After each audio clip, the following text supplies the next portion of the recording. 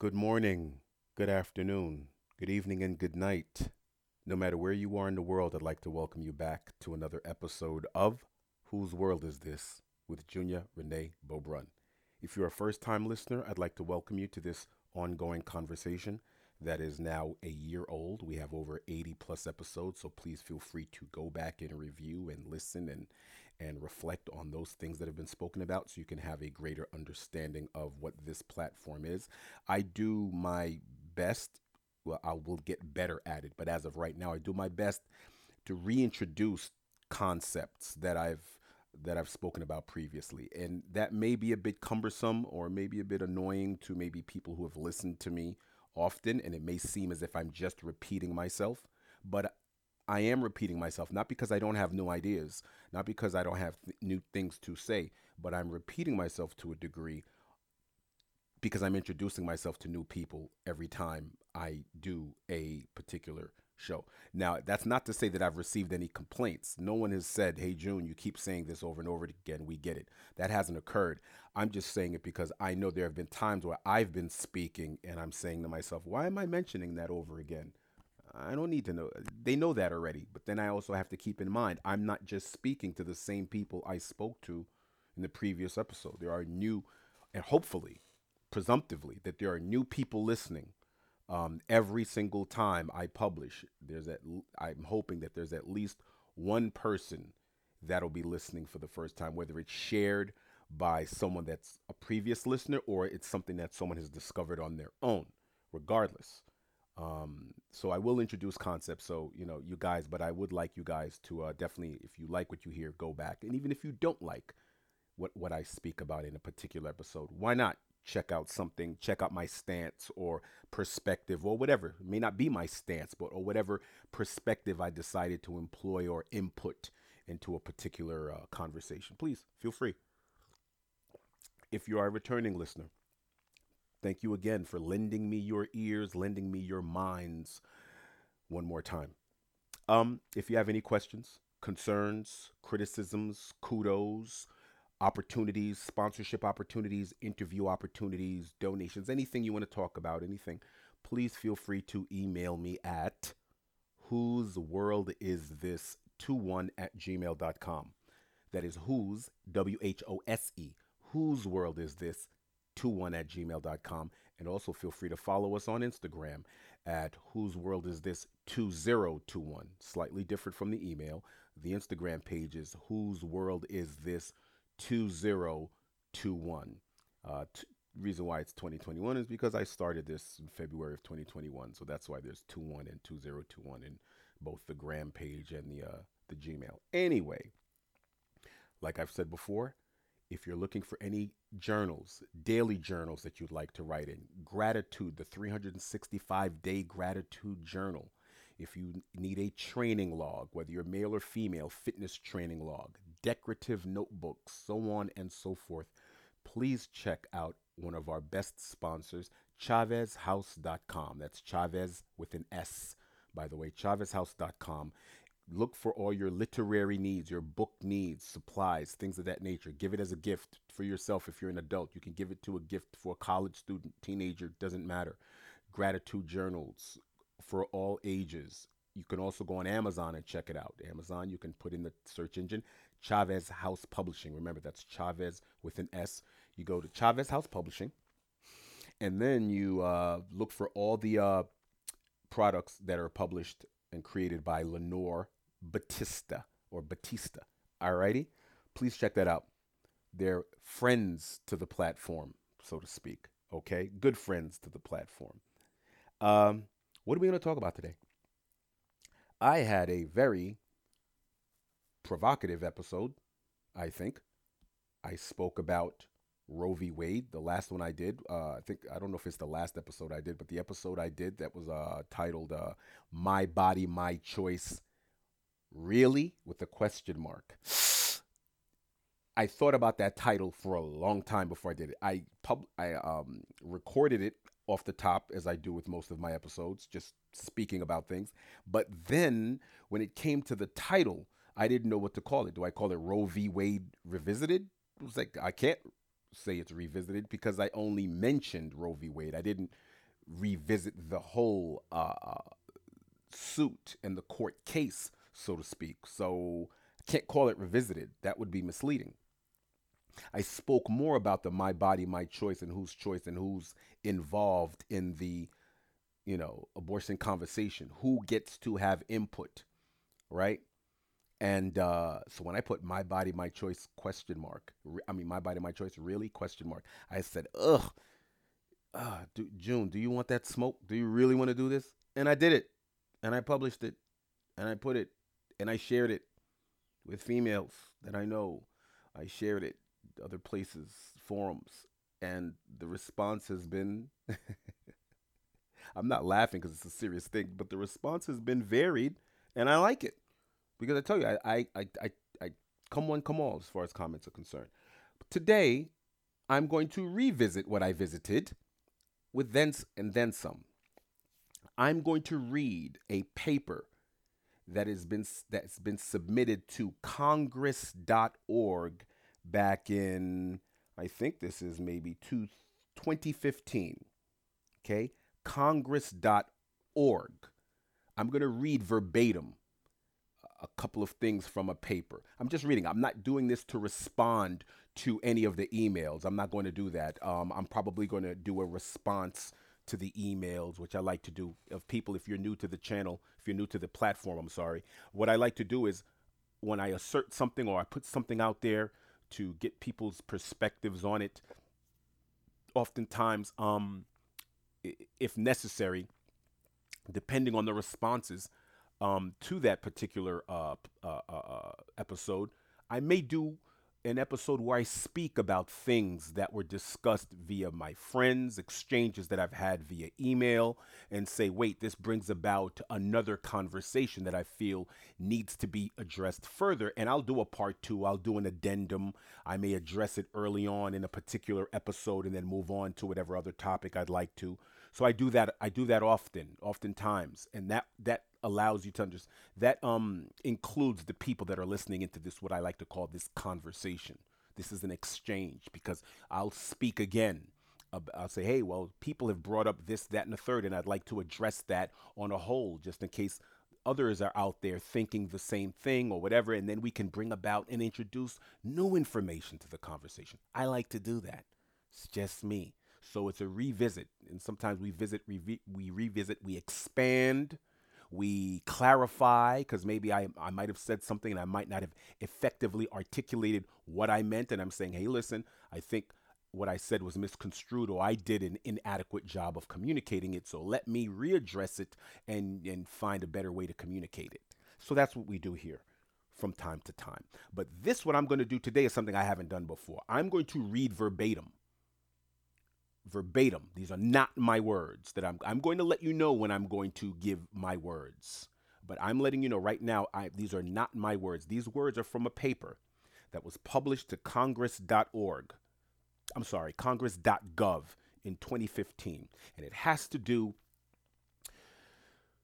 with the abortion Roe v. Wade issue, which is going on right now on the news. And, there's a big uproar about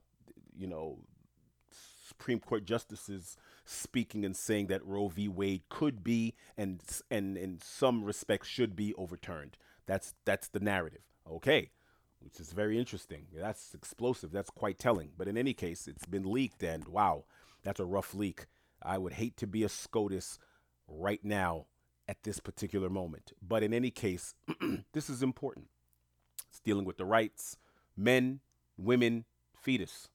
Society, what does it mean? So from right now, as of right now, I'm going to start reading from this paper, and then I will comment afterwards because I did actually write couple of little notes while I was reading it, little things that I wanted to address. So afterwards, I will be commenting and speaking and expanding on some of the things that were spoken about here. Okay. So these are just excerpts from this particular paper that I'm reading from congress.org in 2015. All right, starting now. It says here, since the 1973 Roe v. Wade Supreme Court decision, over 54 million fetuses have been aborted in centers around the United States of America. Okay? That's statement number one. Statement number two: disproportionately, the leading consumer of the abortionist services is the African American female. According to the 2011 abortion surveillance report issued by the Center for Disease Control, black women make up 14% of the childbearing population, yet obtained 36.2% of reported abortions. Black women have the highest abortion ratio in the country, with 474 abortions per 1,000 live births.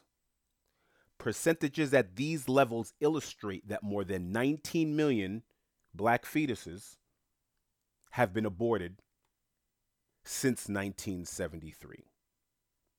Okay? Now we have a basis of what we're speaking about here. Okay, this is June talking. All right? I'm going to move down further down because I kind of highlighted a couple of things that I thought may be important, because a lot of this is just stat. It goes to speak about Richard Nixon in 1972. This is from Richard Nixon, in quotes, recordings of him speaking to people in the White House. This is White House talk. And I quote, "A majority of people in Colorado voted for abortion. I think a majority of people in Michigan are for abortion. I think in both cases, well, certainly in Michigan, they will vote for abortion because they think that's what's going to be aborted. Generally are the little black bastards." President of the United States, 1972, Richard Nixon. Okay? So that's what he's saying as I move forward. He said also that the genesis of his speaking were from recommendations from the 1969 Population Control Commission headed by John D. Rockefeller. And it was in the spirit of these sentiments that Cecil Richards, president of Planned Parenthood Federation of America, invited the Republican Party to return to its family planning roots. Believing that Planned Parenthood no longer needed to hide the population control impetus, so now they could use abortion as an actual women's rights issue. Okay? Moving forward. Margaret Sanger, if anyone knows, she's one of the mothers of Planned Parenthood. And here we go. It says here, "It is no accident that abortion has become so deeply entrenched within the black community in the United States because Margaret Sanger, the founder of the American birth control movement, was a leading spokesman and activist in promoting and controlling the birth rate among blacks and others she considered to be genetically inferior. An avid supporter of eugenics, Sanger became a formidable force when pushing her quote-unquote Negro project designed to employ black leaders to promote first birth control and later abortion as viable options for family planning." Okay. She favored the Malthusian branch of eugenics, frequently saying the genetic makeup of the poor and minorities, for example, was inferior. Sanger believed it was necessary to reduce the birth rate among the diseased, the sickly, the poverty-stricken, and antisocial classes, elements unable to provide for themselves, and the burden of which we are all forced to carry. Okay, moving forward a little bit. Moving forward. Okay?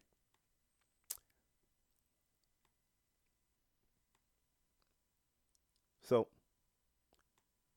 the reason why I'm bringing this stuff up, ladies and gentlemen, is because many people don't know the origins of much of the abortion conversation in the United States of America. They don't know when was the call to action, why in many communities, and I'm just bringing this up as a narrower conversation. But it says here, 62% of Planned Parenthood surgical abortion facilities are within walking distance of relatively high black populations. Okay? 79% of Planned Parenthood surgical are within walking distance of black and brown populations. Okay? Just saying. Just little tidbits here. Sanger's Negro Project in 1939 was intended to stop the growth of the black population in America. Okay? The Life Issues Institute 2005 study found that 78% of, abortion facilities were in black and Hispanic neighborhoods. Okay? It says here abortion is the leading cause of death for African American fetuses. In 2008, black women had abortions at a rate of 3.4 times higher than white women. In 2008, black women received 30% of the abortions, even though African Americans are only 12.6 to 13% of the population. Over their lifetime, black women average 1.6 more pregnancies than white women, but are 5 times more likely to have a pregnancy that ends in an abortion. Okay? That's part of the conversation. Whether we want to have that to be part of the conversation or not, whether it's comfortable or not, it is part of the conversation. So, another part of the conversation is the economic part of the conversation. Another consequence of abortion is a disastrous shift in the supply-demand equation that underlies our economy. 55 million abortions represents a huge loss in consumer demand. This 55 million is the total amount, guys. I'm saying this is June talking. It's the total amount. It's not just black women. And people may be saying, well, why is June coming down on? No, I'm not. Looking at the numbers. Okay? 55 million abortions represents a huge loss in consumer demand. If those babies had been born, our fast-paced economy would still be going strong. Those we aborted were the future consumers, producers, parents, and taxpayers. We needed to keep our economy going. The abortion boom is also behind the crisis in Social Security and Medicare. In 1940, we had 145 people in the workforce for every person on Social Security. Those out there who don't know, people who are working are the ones who put in the money into the Social Security. So people who have no longer work, who've already worked and retired, actually have pensions and actually have Social Security money coming in, SSN checks. So then 1940, 145 people in the workforce for every person on Social Security. By 1952, 12 years later, the ratio had dropped from 145 to 1 to 16 to 1. It is now 3 to 1. In less than 20 years, it will be only 2 to 1. Okay, that's another thing. Even before these shortages can be fully realized, the immediate impact of increased sexual activity leading to abortion can be seen when examining sexually transmitted disease in America. Millions are affected by sexually transmitted diseases resulting from their own poor choices and actions. In fact, according to the American Social Health Association, more than half of all Americans will contract an STD or an STI in their lifetime. There are 65 million Americans living with an STD or STI, and there are over 19 that are curable. More than $8 billion is spent each year to diagnose and treat STDs and STI, and this figure does not even include the most dangerous of them, which is HIV/AIDS. In fact, one of these foundations warns that sexually transmitted disease are at epidemic proportions. Half of the 10 most frequently reported infections to the Center of Disease Control and Prevention are STDs. Did you hear that last one, people? Half of the 10 most frequently reported infections to the CDC are STDs. However, the scope of the epidemic and its impact is often underestimated by the public and acknowledged by many health care professionals. Besides the cost to diagnose and treat these infections, there are other indirect costs that could be eradicated immediately simply by curbing sexual activity. Remember, we spoke about recreational, how procreation has become recreation more in the West more than any other time in our history. Now in the West, in the mid to late 20th century, and now in the 21st century. Besides the cost to diagnose and treat these infections, there are other indirect costs that could be eradicated immediately simply by curbing sexual activity. It is only through sex that these diseases are contracted. Abstinence, while not curing the disease, would immediately stop their spread among unwed couples. Our economy's 55 million missing people has certainly caused a significant decline in the tax base. Blah, blah, blah, blah, blah. Why am I bringing this up, people? I'm bringing up Margaret Sanger, which people have probably heard about. She's been used in, I want to call it, in conspiratorial circles for many years. But the funny thing is, there's a parallel between um, people that identify as black conspiracy theorists and people who identify as Anglo or white supremacists. They both hate Margaret Sanger to a certain degree because they both hate abortion clinics. Why? Because the white supremacists believe there aren't enough white people, that you do not go. That's why most of the abortion terrorists and that were bombing abortion clinics and killing abortion doctors who performed abortions, they were, represented either Christian fundamentalism or they were part of a sect of maybe the ultra right white nationalistic ring or that sect. And they believed that you cannot kill white babies because it was like killing a little Jesus, a new God. You couldn't do that. Its life is at conception, etc., blah, blah, blah.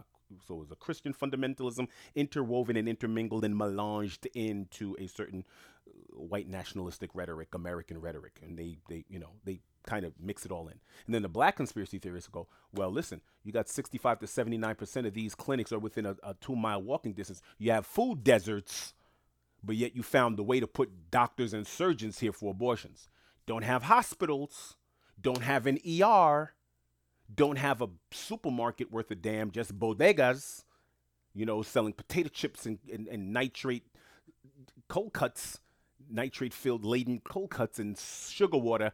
But yet somehow you guys found a way to stock a surgeon, a medical assistant, and a nurse, etc. in these clinics. So they're saying, hey, what's going on?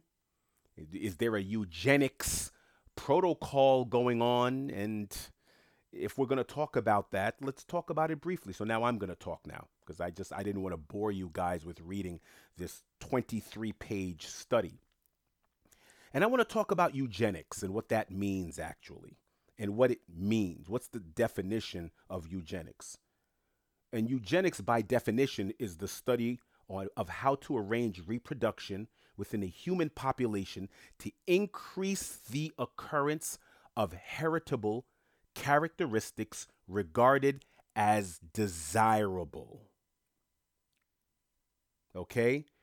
But eugenics became increasingly discredited as unscientific and racially biased during the 20th century, especially after the adoption of its doctrines by the Nazis in order to justify their treatments of Jews, disabled people, and other minority groups. So the only reason why eugenics became out of favor was because the Nazis took it and said, those eugenicists in the United States and Britain are onto something. I've said it before. There have been many, many Nazis. When interviewed, they have said on plenty of occasions, we do not know why the United States has gotten involved and is at war with us. We don't know why the U.S. is here and is not on our side. All we did was adopt their literature to our specific situation.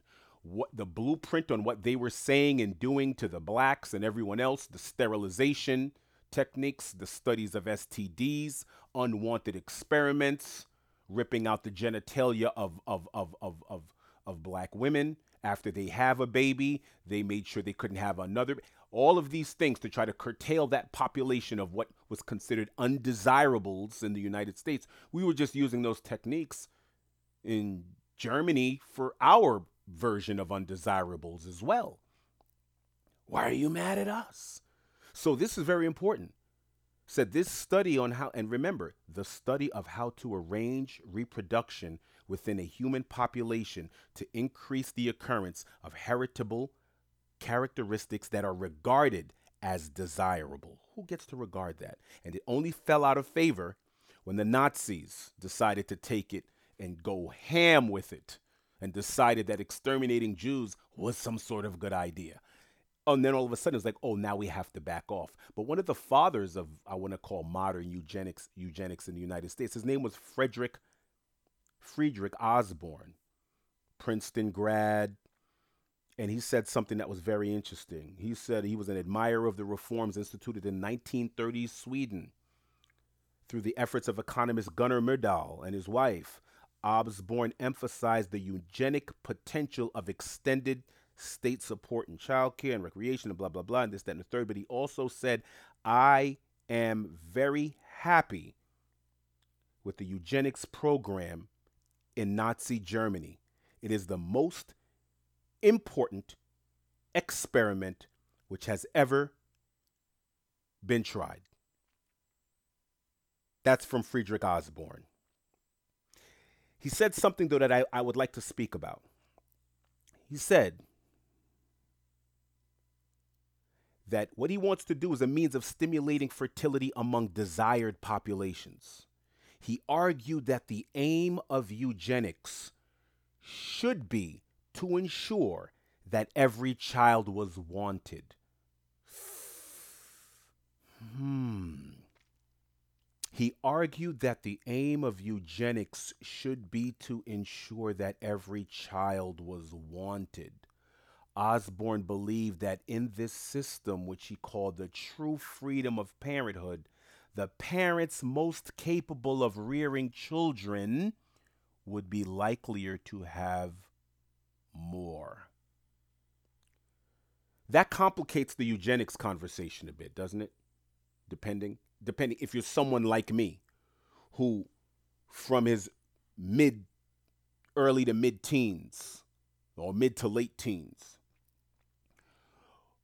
when I heard about eugenics, it was always told to me through the guise of a Margaret Sanger, of an Adolf Hitler, of a Goebbels, of an Osborne. His name has come up years and years ago in my life as these people that were trying to get rid of blacks, because I don't know if you know, in this country, they sterilized people with Down syndrome in this country. They sterilized black people in this country. They sterilized many, many groups. They sterilized poor rural whites oftentimes in this country, saying that we don't need them, that we should find a way to breed maybe a couple of them to be our workers. That's what the elites in this country believed. That we just breed some workers and then the rest of us will breed amongst ourselves and, we'll figure it out. And we have to ask ourselves, how many of us are eugenicists today? And if we think about it, if we go back to if we revisit what we discussed in the My Body, My Choice, really, what did I talk about? When royal families, oftentimes they were all related somehow, some way. Cousins would marry to keep the bloodline alive so they could maintain what they considered to be purity amongst their lineage. Is that not a form of eugenics? Really quickly, is that not a form of eugenics? Because eugenics by definition is what? Let's go back. How to arrange reproduction within the human population to increase the occurrence of heritable characteristics regarded as desirable. Inherited characteristics regarded as desirable. So if a family says, I have a daughter or I have a son, let's say I'm in a family in, I don't know, doesn't matter. Doesn't even matter if it's a poor family or a rich family. I'm a farming family somewhere in Africa, okay? Come from a farming family. And I have a son. And I'm grooming that son to be a good hunter. At the time, let's say this is before universities. Let's say this is pre-university time, go to a school to get a skill time. What I'm teaching my agrarian son is to be someone who knows how to hunt, someone who knows how to farm, someone who respects the traditions of our culture, someone who can be a protector and provider within the ranks of our society. And I groom him from birth. And the elders in this community groom him from birth to be that. And I know that the only way that our civilization and our cultures and our traditions survive is if my son becomes the kind of human being that can go find a mate, or we get him a mate and he procreates with that mate and he's able to protect and provide competently, proficiently, efficiently for that family. And he will be able to take care of me as well because I will be older. I'm going to give him what I know. Everyone around me is going to give them what they know. And they're going to try to make a better human being. Because all that we've experienced and had to go through trials and tribulations to learn, we will give to him sooner. So that way, he will improve our lot on this planet. He will be evolved based on the fact that he will be getting the information sooner than we did. He will improve upon our society. That's the goal. Heritable characteristics that will be regarded as desirable. We put it in that boy. And guess what? My neighbor across the street who has a daughter, the father and the mother are doing the same thing, giving her heritable characteristics regarded as desirable so she can be a proper mother because she's the first teacher, she's the first nurse, the first counselor, the first cook of that child. And together, so then these families, they say, you have a son. Ah, awesome. I am going to betroth my daughter to your son. And then that father of the son goes, I'm going to promise my son to your daughter. And together, they create a civilization. They create a community. They create a village.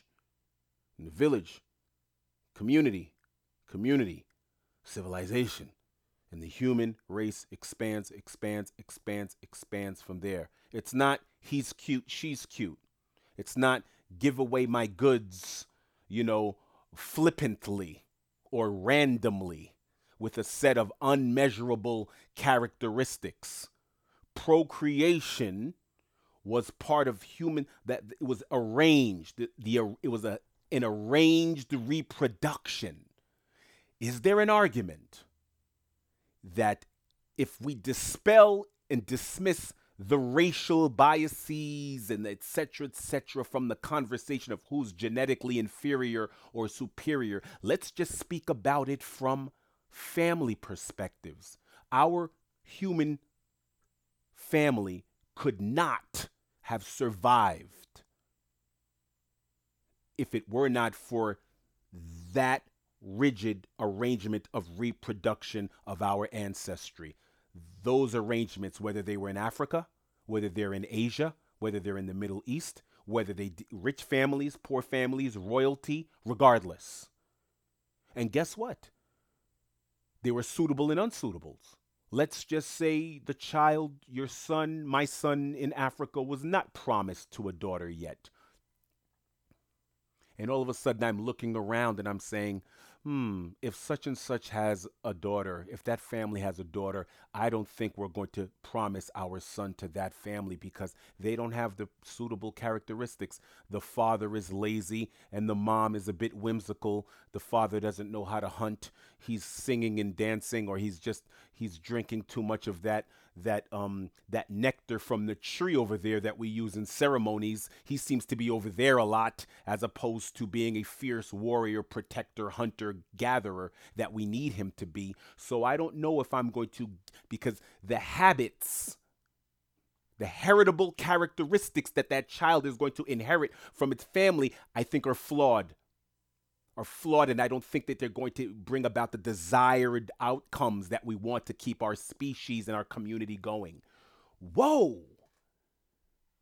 So I had to revisit myself, how I looked at eugenics just from a familial, personal perspective, not instituting any biases based on race or class or religion or anything else.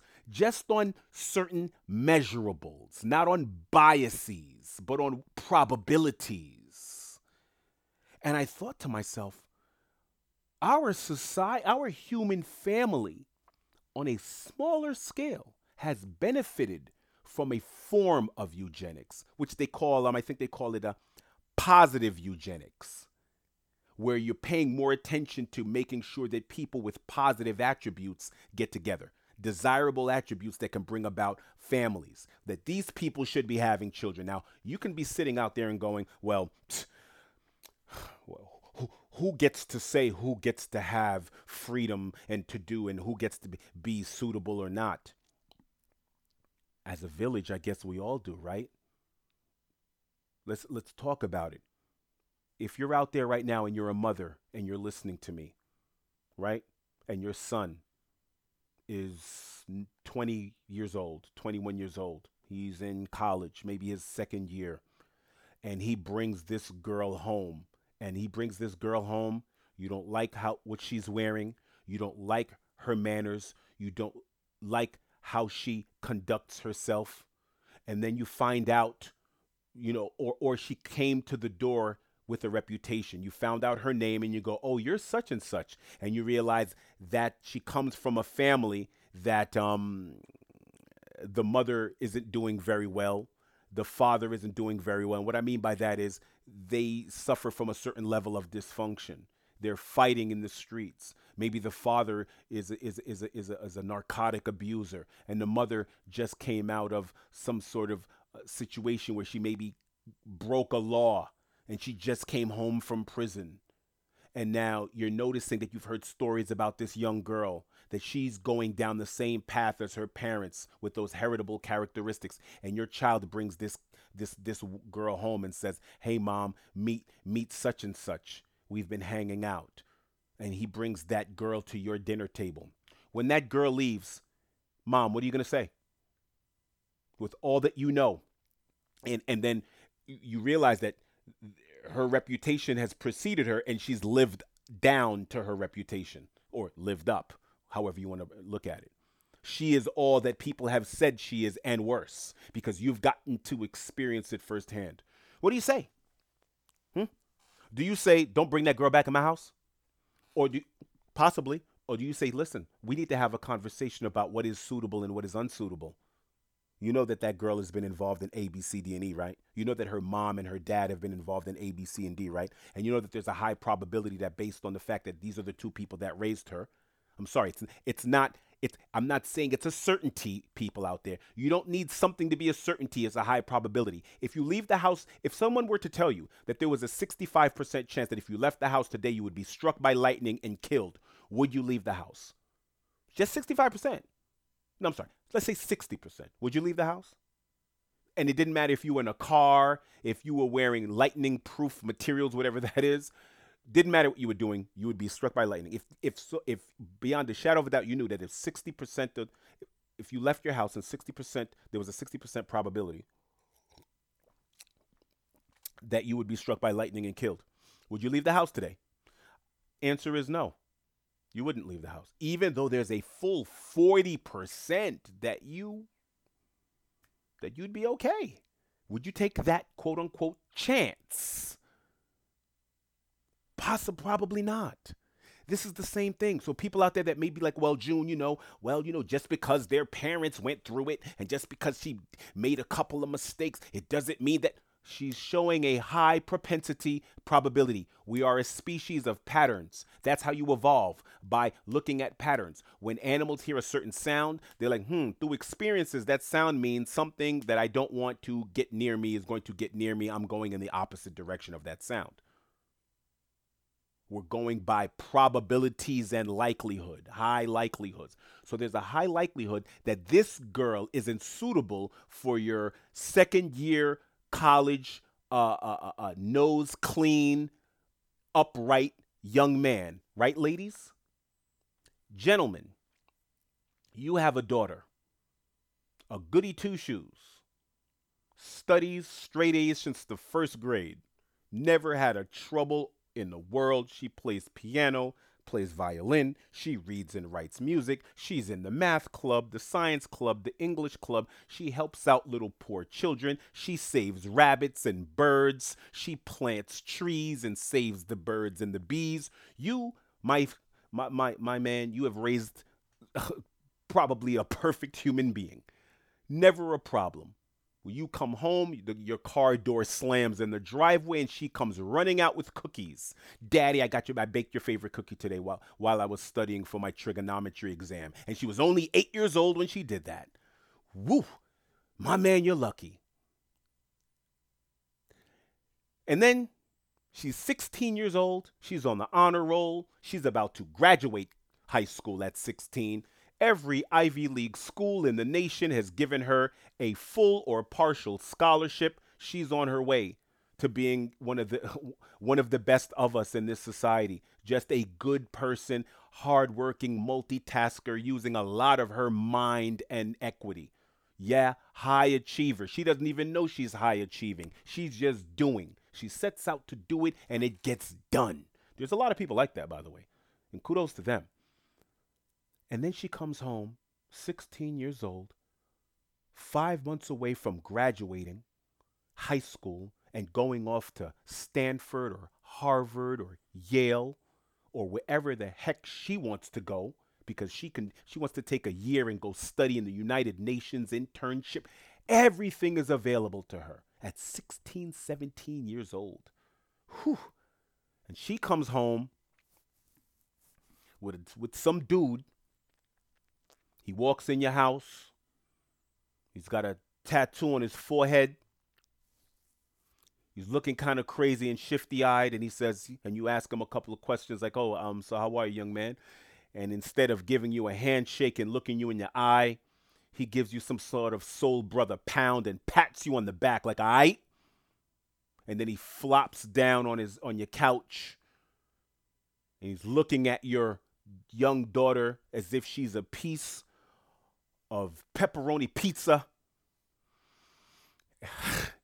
And you say, well, what do you do what do you do? Well, I just dropped out of high school. I'm just trying to find myself. Huh? How old are you, sir? Well, I just turned 18. Why'd you drop out of high school? Yeah, because it just wasn't for me. And he's like, you know what? I'm gonna be honest with you. I didn't drop out. I got kicked out. You got kicked out? Yeah, I got kicked out. I got kicked out.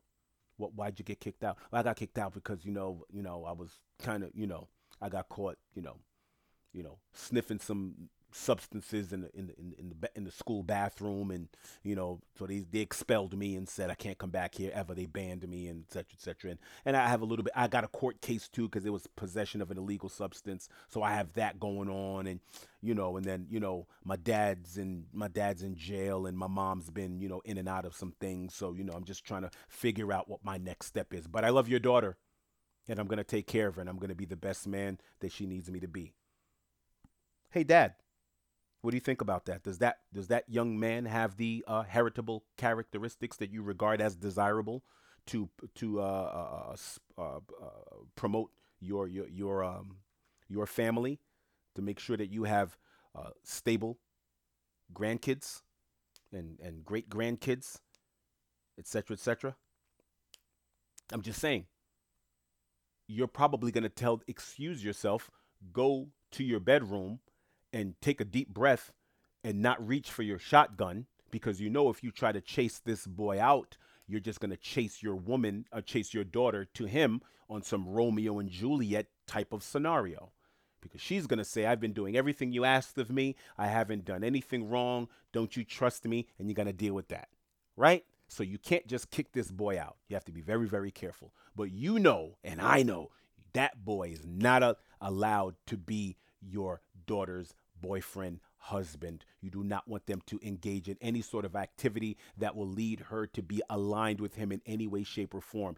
You know who he is? He's her charity case. She's supposed to be teaching him how to read and write and get on the right track as a client, as an after school program, as a volunteer. They're not supposed to be in a romantic relationship. He's supposed to be someone, as far as you're concerned, someone who she puts on her college application and resume as one of her success stories. There was this guy, he was 18, he came from a broken home and he was going down the wrong path, but I showed him how to get himself work ready, college ready, life ready, blah blah blah. That's who he is. You don't mind that dynamic. But as far as romance, union, absolutely not. Is that not a form of eugenics as it is rigidly defined? When you take out racial bias and anything of that, and all of those things, are we not to a certain degree using a form of eugenics when we decide who is and who isn't suitable to be parts of our family? And have we benefited as a human species from that eugenics? From arranging reproduction within the human population to increase the occurrence of heritable characteristics regarded as desirable. Now, calling someone undesirable because they come from a race is not immeasurable. It's not immeasurable. But if someone comes to you and says, "I'm not working, I'm not doing this, I don't know where I see myself in 5 years, I'm just trying to get this, that, and the third, and blah, blah, blah," then you're saying to yourself, "Ugh, I don't know." And if you're a girl, if you're a boy, and if your parents have taught you early enough what to and what to look for and what to avoid, because first and foremost, it's about what?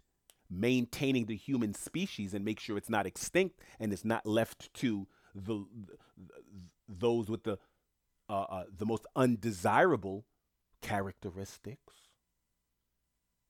So when Frederick Osborne says that parents most capable of rearing children would be likelier to have more, and he argues that the aim of eugenics should be to ensure that every child was wanted. That means there would be no such thing as an unwanted pregnancy because we were arranging production based on the occurrence of heritable characteristics regarded as desirable. Like, I just read this not too long before I started speaking. So I'm galvanizing this in my mind as we're speaking about it. Because for me personally, I've had my own reasons why I've had my issue. I have my own reasons and my own reasoning when it comes to the abortion conversation. Whether it's reproductive rights, my body, my choice, who gets to have input after it's put in a woman, etc., etc. I have my own, and it's been informed to a certain degree by my negative outlook on eugenics. Okay, my negative outlook on eugenics, not how it was, as opposed to what eugenics actually is.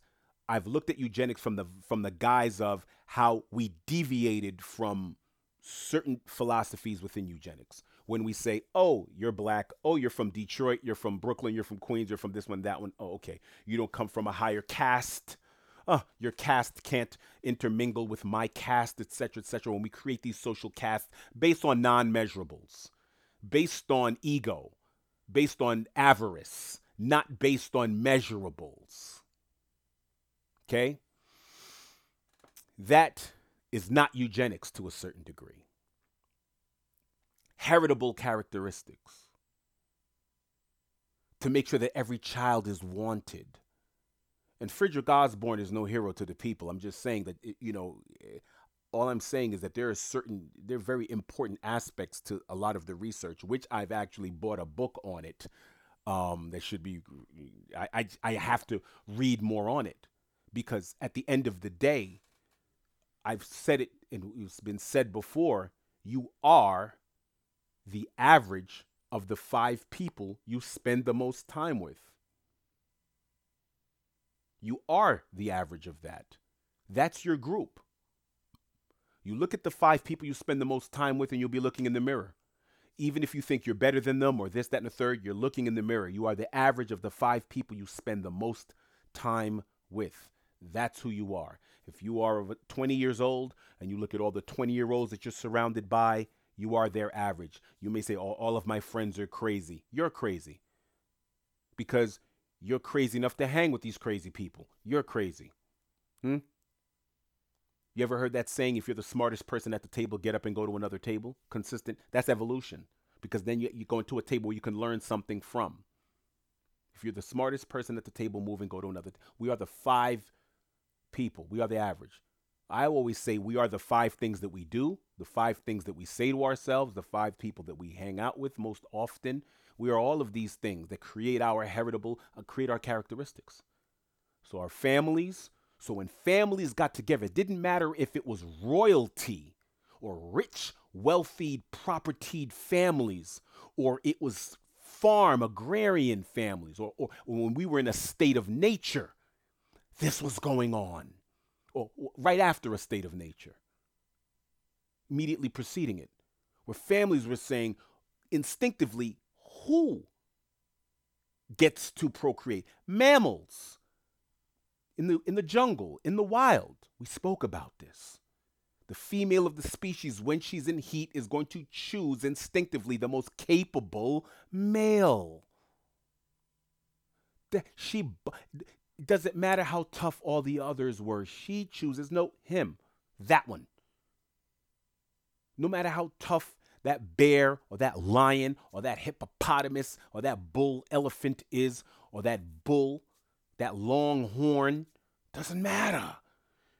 She doesn't want him. He goes, nope, nope, nope, not that. So it's interesting how instinctively creatures in the wild seem to do a better job of making decisions than human beings when they're left to their own devices and make the decisions on mates without their parents and their elders' input, without people that age them by 20, 30 years, 20, 30, 40 years, they're elders. If you're an 18, 19-year-old, I'm pretty sure that a 38-year-old knows a little bit more than you do, or a 48-year-old or a 58-year-old. You might want to take their input. It's interesting to me that here we are in this time in the 21st century that children are deciding that suicide is a better option than living. Why? What's going on in Western society in epic proportions is not being addressed correctly. We're blaming the internet. We're blaming social media. We're blaming we're blaming Mark Zuckerberg. We're blaming the gram. We're blaming TikTok. We're not looking far enough to see that about the heritable characteristics. Hey, mom, hey, dad, what are you doing and what are you teaching your child? What's going on? Who made these decisions? Whose input was a part of this coupling? Because when someone has a child, this society, guess what, people? That ain't your child. You have a child that's not your child. What do I mean by that? It's part of the human family. And if it takes a village, then that means that we all are affected by your child when your child becomes an adult. Yeah. If your child decides to be a doctor, a good doctor, we benefit. If your child decides to be a police officer, a good police officer, we benefit. Your child decides to be a businessman, a business person, a good business person, a politician, a good politician, we all benefit. But what if the opposite occurs? What if instead of giving birth to Albert Einstein, you gave birth to Adolf Hitler? That doesn't happen by chance, by the way. Okay? It's not a roll of the dice. And if it's a roll of the dice, there are probabilities and measurables. It's not just a random gamble. Even a roll of the dice has certain metrics involved. There are only so many numbers. It's not one in a million. There are variables that if you roll the dice enough, you will get to understand the patterns of, okay, which numbers are going to come forward and which combinations are more likely and least likely to appear. And that occurs too when we're coupling for life and for procreation, when we're coupling. So this idea out there, like we were talking, revisiting the my body, my choice. It sounds ridiculous if you look at it throughout human history. It hasn't been a woman's choice, and it hasn't been a boy's choice. It's been a village decision. That's how we got here. Now, people can say, oh, well, we've evolved past that. Evolve is an interesting word because evolve oftentimes, is a misnomer. People think evolve is synonymous with progress. Now, Would you consider where we are progress? Hmm?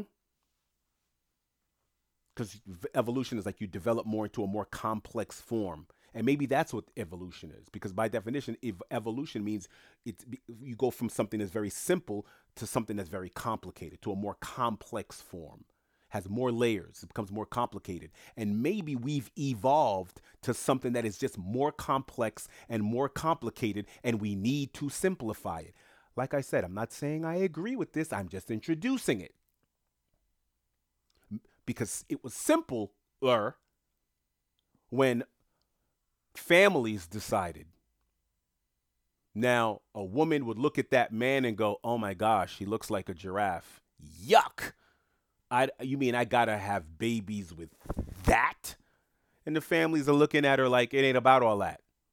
It's about the species. It's about us, family, everything. This is part of the global. This is the sacrifice we make being on the planet. It's trade-offs and compromises. That's what it is. And then the guy, all of a sudden, you got this strapping young hunter gatherer. He's got abs. He's looking like a Michael B. Jordan with Jason Momoa walking out there just like, yeah, with his spear in his hand, like, yeah, where's my bride? And they show him some Shrekian, like, this is your bride. And he's like, what? Wait, I'm what? And they're like, yeah, she's the best, most suitable for what the society in our village needs. That's your wife, bruh. That's what it is. And he's like, okay. And they have babies. And she uses whatever heritable characteristics that were desirable that the whole village has decided that she is a suitable mate. She may not be the prettiest. She may not be any of those things attractive, but this is what it is. And she's looking at him like, yes, I done hit the man lotto, whatever. Right? But it's what it is. She looks like, she could look like, who's a girl that I used to think was very attractive back in the days? What's her name from the Pussycat Dolls? Nicole Scherzinger. She had her moment back in the, I think it's late 90s, early 2000s. She was like, I was like, wow, she's awesome.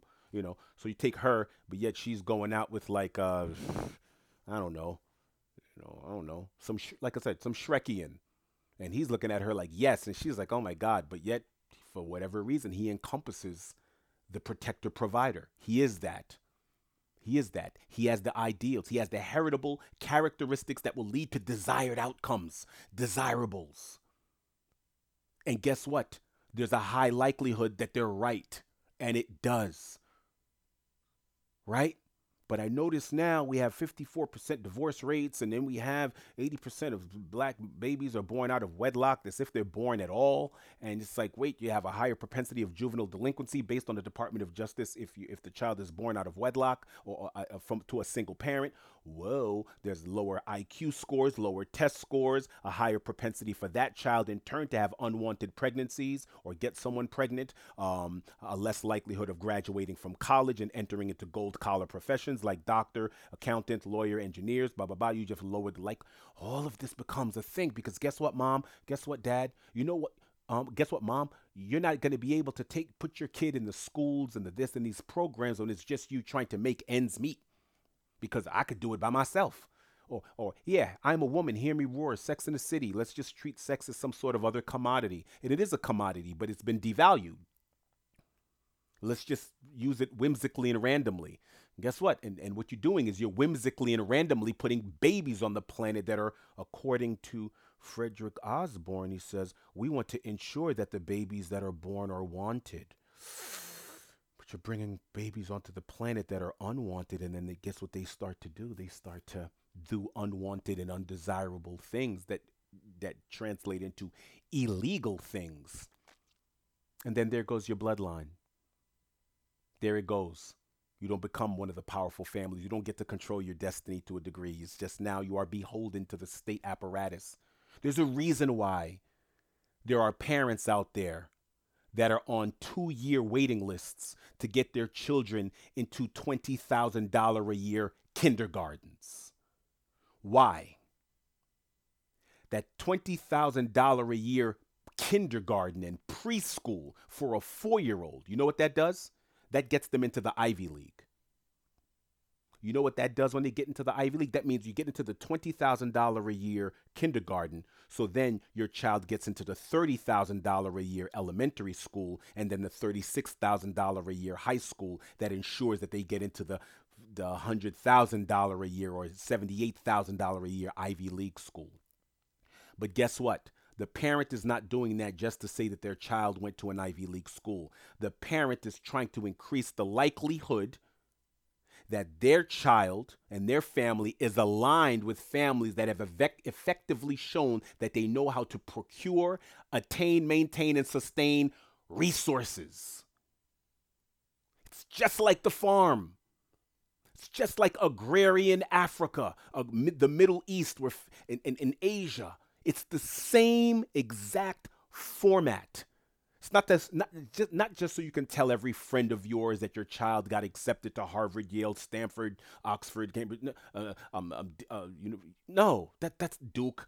No, that's not what that's for. It's to make sure that you're aligning. Your child is aligning. If you have a baby girl, if you have a girl, and she's aligning with boys who come from families that have shown heritable characteristics, that desirables, that they know how to attain, maintain, and sustain resources in the form of money and contacts, education, and then that kid has those characteristics, and there's a higher propensity that your child is going to be choosing from them.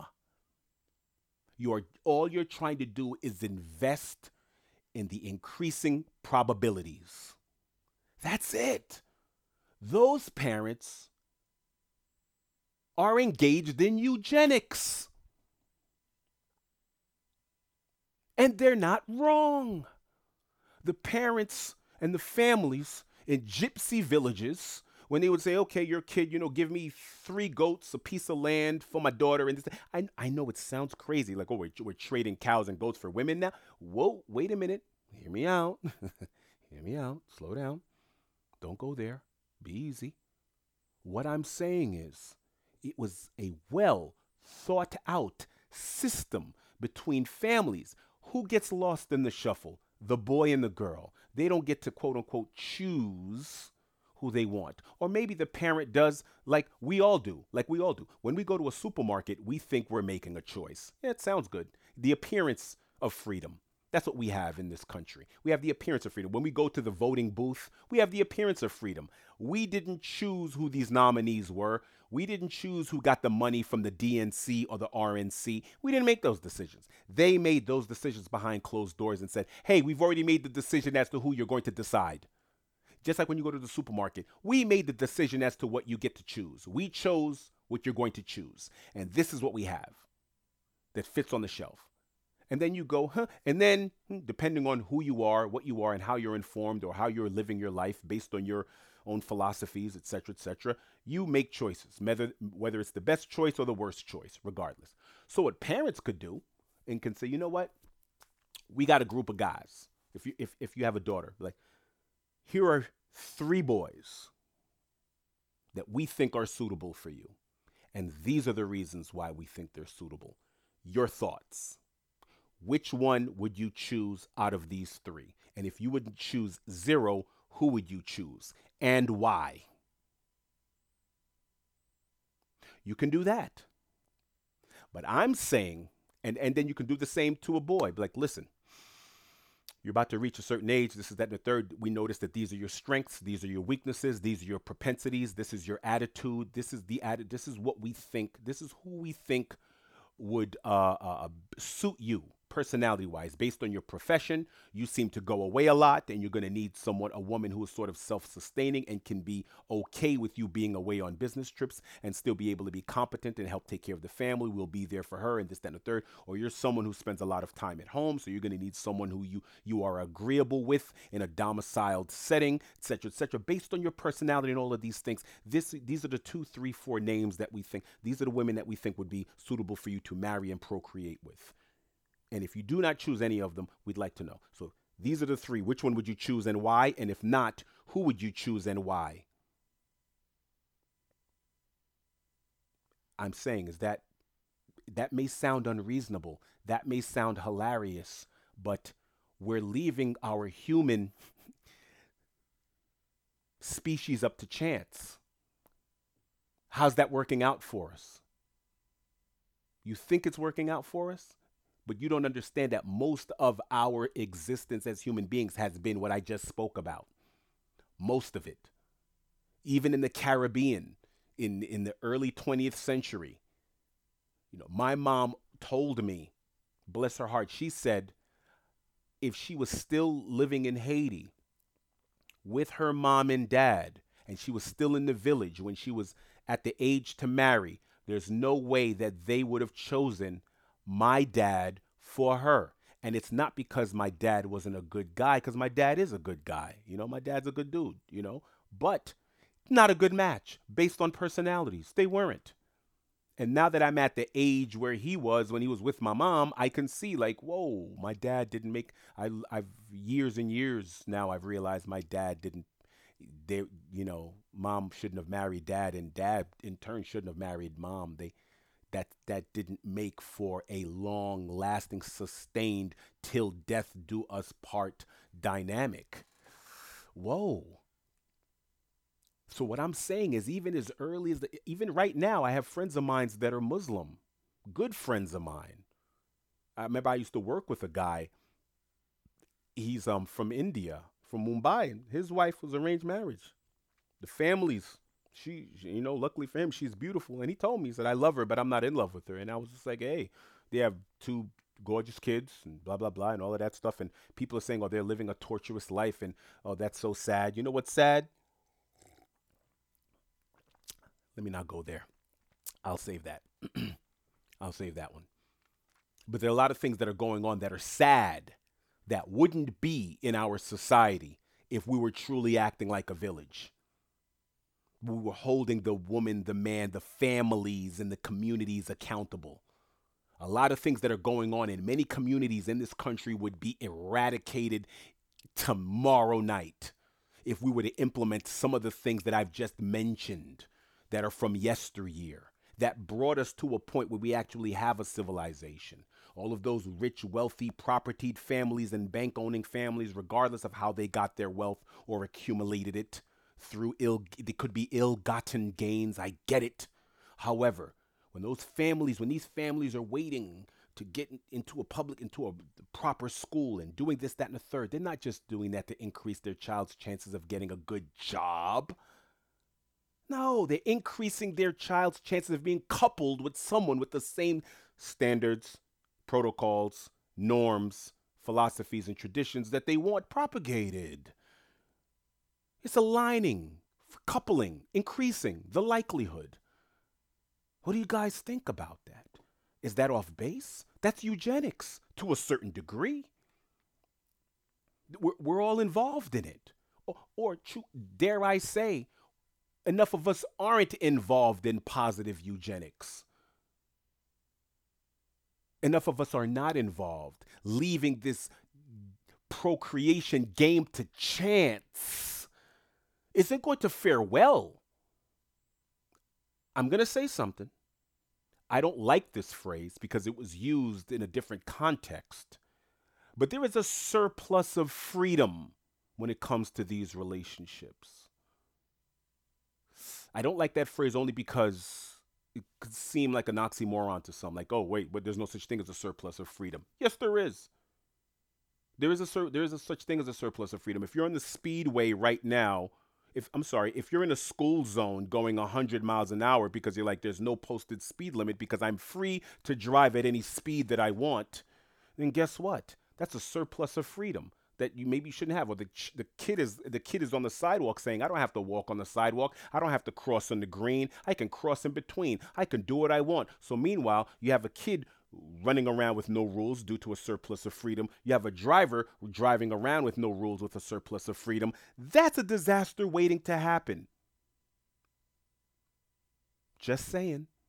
The reason why I don't like that term surplus of freedom is it goes back to something that was said in the 1960s and 70s by a political theorist who didn't like the civil rights movements and the various movements that were occurring in the United States that were looking to fundamentally change certain machinations in the United States government and its apparatus and how it ran. And he said, America is suffering right now from a surplus of freedom. I forgot the man's name, but I'll get it to you if you really want it.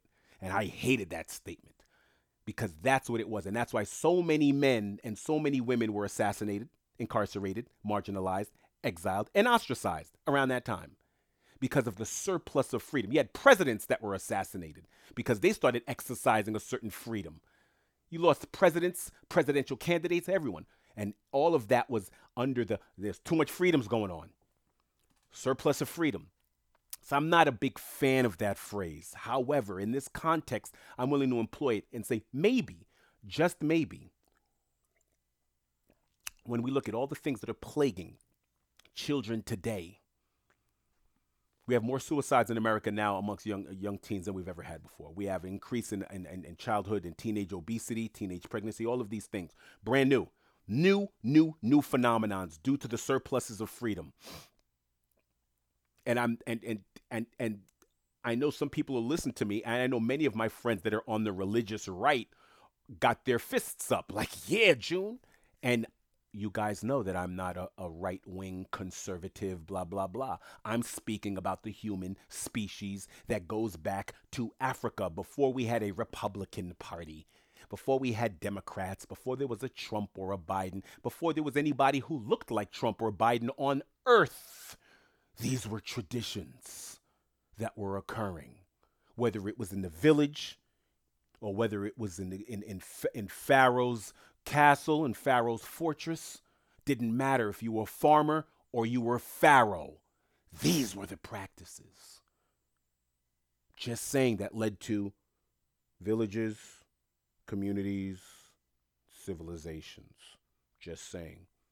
Because when I look around now and I look at what's going on in the world and I look at the metrics and the measurables and the statistics and the appearances and things that are going on, I'm saying, hey, we have to have a deeper and longer conversation about what we're doing right now. We've departed from certain things that actually work. They may have been rigid, they may have been stringent, but they were more effective than what's going on now. And being that I am identified as black in America, that's how I'm identified as. You know, if I walk down the street, all of you, if you look at my picture, that's how you'll identify. So just for conversation's sake, let's just say that's what I am, a black American. As a person who's identified as black and I'm born in America, I look at how a lot of these departures from standards and rigid standards and norms are disproportionately adversely affecting black American communities. And I use community very loosely because community means standards and norms and practices and shared values. And most of these people are just bunched up based on their race and socioeconomic status. So that's not actual traditions. But anyway, those are sort of artificial constructs. Well, everything is somewhat of an artificial construct, but that's constructs that are oftentimes not of their own making. But anyway, I digress. Yeah. So when we look at the numbers of the amount of babies, I'm sorry, I don't want to call them babies, fetuses that have been aborted in black neighborhoods or amongst the people who identify as black in their ranks. And you see that there's about, what did they say? What was that number that I quoted to you guys based on this study? It said 19 million black fetuses and altogether 54 million. And even though they're 12 to 13% or 14% of the population, they make up 36% of the majority of the actual abortive procedures.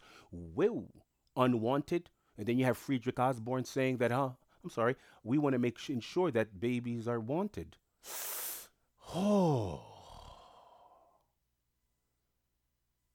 We're only talking about the next generation and generations to come, right? When we look at places like Japan and China, they think dynastically. I think that what's going on in the United States may have a lot to do with the fact that we don't think generationally. We think quarterly, like our corporations think about what they're going to make the next quarter in the United States.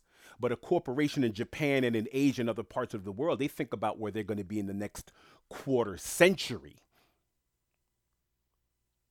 That's a different kind of conversation. And are we going to be here for the next generation, the next quarter century, not the next quarter, not the next couple of months, but the next couple of 100 years, a couple of decades? It's a different conversation that you have. You move differently when you're not just thinking about your immediate wants, your whimsical wants, when you're thinking dynastically, when you're thinking that your last name means something and you want it to ring out for generation after generation, you're trying to ensure, or at least you cannot ensure anything, but increase the likelihood of successful descendants. And if that is imbued in you at a young age, if you're instructed about how important you are dynastically, how the moves and the actions that what you do today can ring for 100 years. Whoa, really? You think that maybe people wouldn't move the same way they're moving now? You think that people would be less random with some of the actions that they have if we were all taught, me included in this conversation? If my family taught me that what you do will have reverberations that go on for 100 years, for 500 years, for 1,000 years. That's what other families say. That's what the children of emperors hear. Whether that emperor is in a dynasty in Asia, or is royalty in Europe, or a royalty in Africa, or from a wealthy family in the Middle East. That's what they heard. What you do today is going to reverberate 1,000 million, 10 million days from today. What? So this is why you have to move this way and do this, because you have a greater responsibility to your family, to your name, to your legacy, to the human family. Whoa. I guarantee you, listen, I guarantee you, you would see a significant improvement in Western society such as it is if we thought dynastically and not just quarterly. There's way, way, way too much emphasis on immediate, instant gratification, drive through love and gratification, swipe left for a girl, swipe left for a boy, etc., etc. And meanwhile, you have more than half the population with STDs. You have 19 million aborted fetuses amongst one community. You have 54 million. We're not going to have enough people to do the jobs. And we have a country that doesn't like immigrants and that doesn't like people who actually get it figured out. Who believe in family, who believe in the man, woman, and child dynamic, who still believe in unions together, doing it together, where the woman still honors the man's position, not as a supplemental parent, but as an essential parent. We don't want those people coming into this country. Because interestingly enough, they come from browner countries. They come from poorer countries, but they still have those ideals and values. Doesn't matter. Doesn't matter your socio status, your economic status. If you have that value system, you can go from, doesn't matter. Doesn't matter. But it's ironically the people who do have those value systems and traditional value systems and norms and strictures in place. It's like, oh, say no. We need a quota. We need to have a different. We can't have them here. We need to eugenics. They're having too many babies on that side of the world. And interesting. Okay. It's just something to think about, people. I know this particular episode is interesting to me personally because I'm opening up my mind too, which I do in every episode. But this is interesting because I realize that we've all been practicing eugenics in one way, shape, or form. And I realize that there's nothing I can find really truly wrong with positive eugenics. It all depends on what measurables that you're using, what biases that you're employing. Because if we're talking about increasing likelihood based on just heritable characteristics, then it's like, okay, doesn't matter if the person's black, white, Asian, doesn't matter if they're Muslim, atheist, Christian, doesn't matter where they're from, Indian, Native, Hispanic, doesn't matter. It's your measurables. I'm looking at you now and your measurables. Which boxes are you checking that I think are suitable for my child and for my village and what we're doing. And then I speak to your family speaks to me, and then we get to see who we came from. We are a product of our mom, dad, grandpa, what our mom and dad, we are a product of what our parents were taught. And they're a product of what their parents were taught. And their parents are a product of what their parents were taught. And their grandparents are. That's what we are. We're a product of what our parents were taught. And so they're only going by how they were raised, oftentimes, for the most part. Sometimes they deviated, sometimes they departed, but oftentimes their life and how they teach us is based on how they were taught, and so on and so on and so on.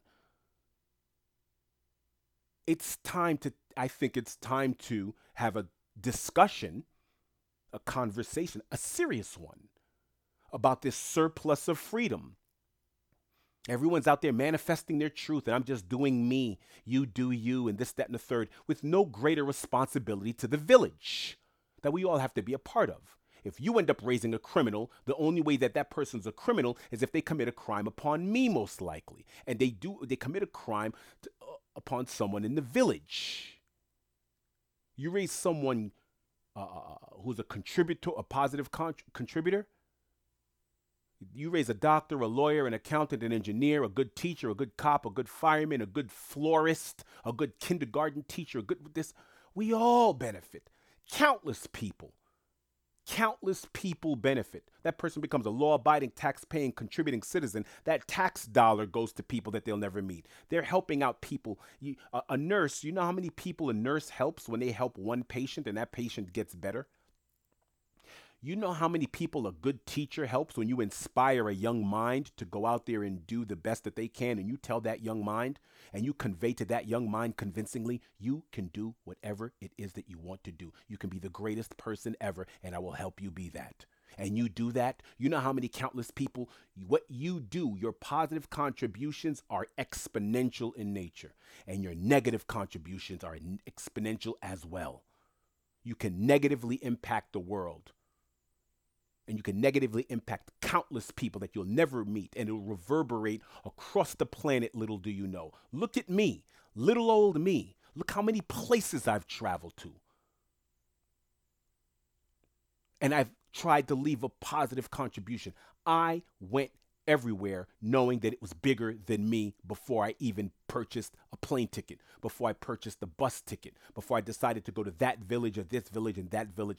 I knew that everything I did on that trip was bigger than me, was bigger than just my whimsical immediate wants. I knew it was bigger than me. I knew I was representing more than just June. And sometimes that's enough, because I'm representing my bloodline. I'm representing my mom, my dad, my grandpa, my grandma, everyone else that shares my name and shares my blood. You're not here, but you are here in me. I have all of your genetic information. I'm here. Are we thinking like that? Absolutely not. Absolutely not. Absolutely not. There's a surplus of freedom, and there's a deficit of shame. We have a shame deficit. There's no one around to shame this behavior. Shame is called bullying in 2022 America. Shame is bullying. We're bullying people. Oh, you're bullying. You're being too hard on them. Okay. Okay. So you can't say, listen, that's unacceptable. No, can't say that. It depends on who says it. Oh, maybe someone on this side can say it and call it cancel culture, but if someone else on that side say it and this one says it, then they say, oh, you're a left wing lily-livered liberal. The other one will say, oh, you're just some baby booming racist, transphobe, homophobe, traditional misogynist, and yeah, titles. Not looking at outcomes and desired outcomes, just bandying about identity, political, derisive titles. Nonsense. Leads to no progress. We're evolving into something that's more complicated and is going to lead to more complications. But that doesn't mean evolution and progress are not the same thing. We're evolving into a more complicated system of relationships. Is it progress? Will we progress through this evolution? That's the conversation. In any case, just thought I would speak about these things. I'm actually going to purchase that book, man. I'm waiting on that book now. Yeah, it's crazy. Just thinking about eugenics. This is a very controversial topic because when you think of eugenics, it's been inextricably linked to genocidal maniacs in America and in Europe, like the Adolf Hitlers of the world. But then when I think about how we've all been enacting a certain level of eugenics, it changes the conversation just a tad bit. Not their conversation. It doesn't put them in a better light, not even a little bit. I'm just speaking about us and the investment that we have to put in our species and the alignments and coupling and how we are all invested in who marries whom and who decides to have a baby with whom because such and such has three babies, three different fathers because she can, and then she's about to have a fourth one. She couldn't take care of the other three. Those kids are gonna grow up and steal my car. Those kids are gonna grow up and be like, yo, your wallet's my wallet. No. And that may sound like some old man get off my lawn guy, and I'm not. I'm from, at one point in my life, people didn't want me on their lawn.